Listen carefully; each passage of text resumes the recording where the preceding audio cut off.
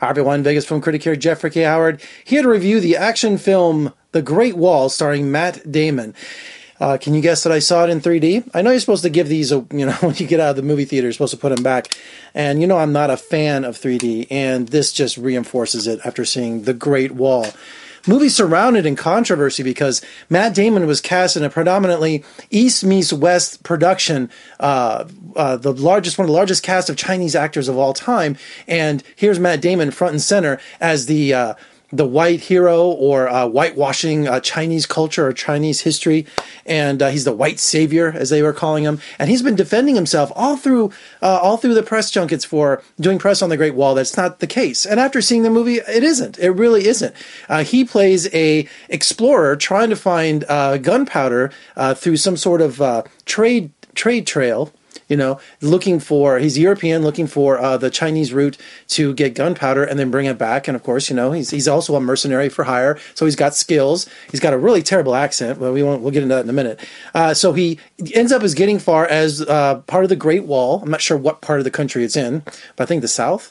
But he sees the Great Wall, and of course, there's this incredible army on top of the wall, guarding the wall, because there's these demons, or these aliens. I'm not sure where they came from. They kind of do have a legendary backstory of they came on a meteor maybe or something. So they look very alien, very H.R. Geiger. And every 60 years, these creatures awaken out of the Great Green Mountain and attack the Great Wall, trying to get to the Chinese capital and, of course, take over the whole world. So their task every 60 years is this Chinese army is to defend the wall and destroy these creatures and save civilization, save mankind.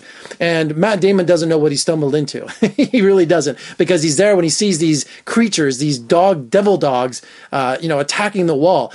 And, it reminds you a little bit of World War Z. If you've seen the trailer, you see that all these devil dogs are like climbing up on the wall. And I thought that was a really great effect in World War Z. But I kept being reminded of Starship Troopers. They're up there, they're attacking these giant bugs, the military. It's the same thing. They're just doing the devil dogs. So this is a Chinese version of Starship Troopers, which I think is one of the greatest sci-fi action films of all time. Paul Verhoeven is like my idol. So watching this movie, I'm like, okay, we have these overblown, bloated special effects, especially in 3D.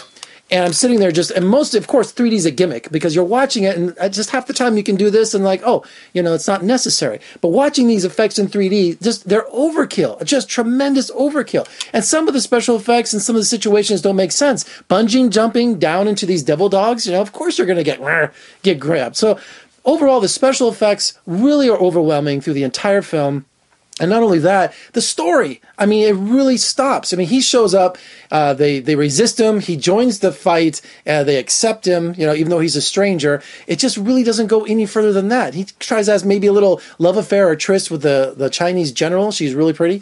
But you know what? It really doesn't, take the forefront of the movie. It's just one battle after another. And you just get tired of these creatures because they're all one note. All they do is just attack. They're just like a pack of wild dogs, tens of thousands of them, and all they do is just attack this wall. And it just gets so monotonous and it gets so dull real quick. Now, it's common knowledge to know that China is buying up everything Hollywood, and also Hollywood does recognize how important the Chinese movie market is. In fact, it's essential.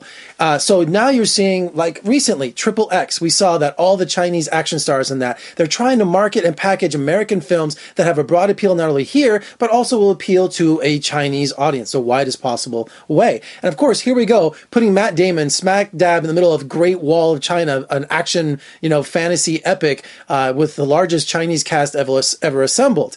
And so Hollywood is really thinking it just, they have to, play both sides of the fence. This is the largest East-West production there is. And, it's not hard to see.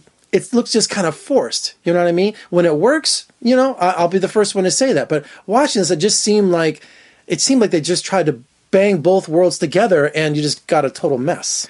The great Willem Dafoe, the Green Goblin himself, Platoon. What are you doing in this movie? I absolutely have no idea what you're doing as a guy who's been there for 25 years, who also came looking for a trade route and maybe gunpowder. We don't even know his backstory. He's just there and he's not allowed to leave, And they say the same thing with Matt Damon and his buddy, the guy from Game of Thrones. And so they're trying to plan an escape route. Of course, where are you going to go when these devil dogs are attacking like every 15 minutes? And the devil dogs have a one-trick leap at you. They always do the thing with the mouth open, and they always just rah. You're just like, after the 15th time, you're like, okay, just really, is this all that it is? In between Matt Damon's Scottish accent, English accent, whatever accent it is that comes in and out.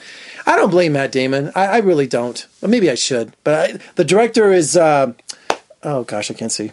Yamu Zhang, who's, said that this is, part of Chinese culture and part of Chinese, mythology. And I just can't think that they could do a better job with this, less action, and more story, more of the mythology, more in the great city, more just build a little bit of characters, build a little bit of the story around it, and then have the double dogs coming in, I really wish it was more dragons. I wish it was more traditional Chinese kind of mythology than these alien looking Geiger creatures that just really were annoying. They seemed so out of place. It looked like you took Hollywood sci-fi and Chinese mythology and just kind of Chinese culture and kind of blended them. They just don't go together well at all. So The Great Wall was a great disappointment. All right, for more reviews and interviews, just surf on over to my website at vegasfilmcritic.com. Also, if you like what you see, please subscribe below, comment, share. When you see The Great Wall, if you're going to see it, just don't see it in 3D. It's not worth it. I wouldn't see it in 3D, but that's how they showed it to me. I'm Jeffrey K. Howard in Las Vegas. Woo! I'll see you next time.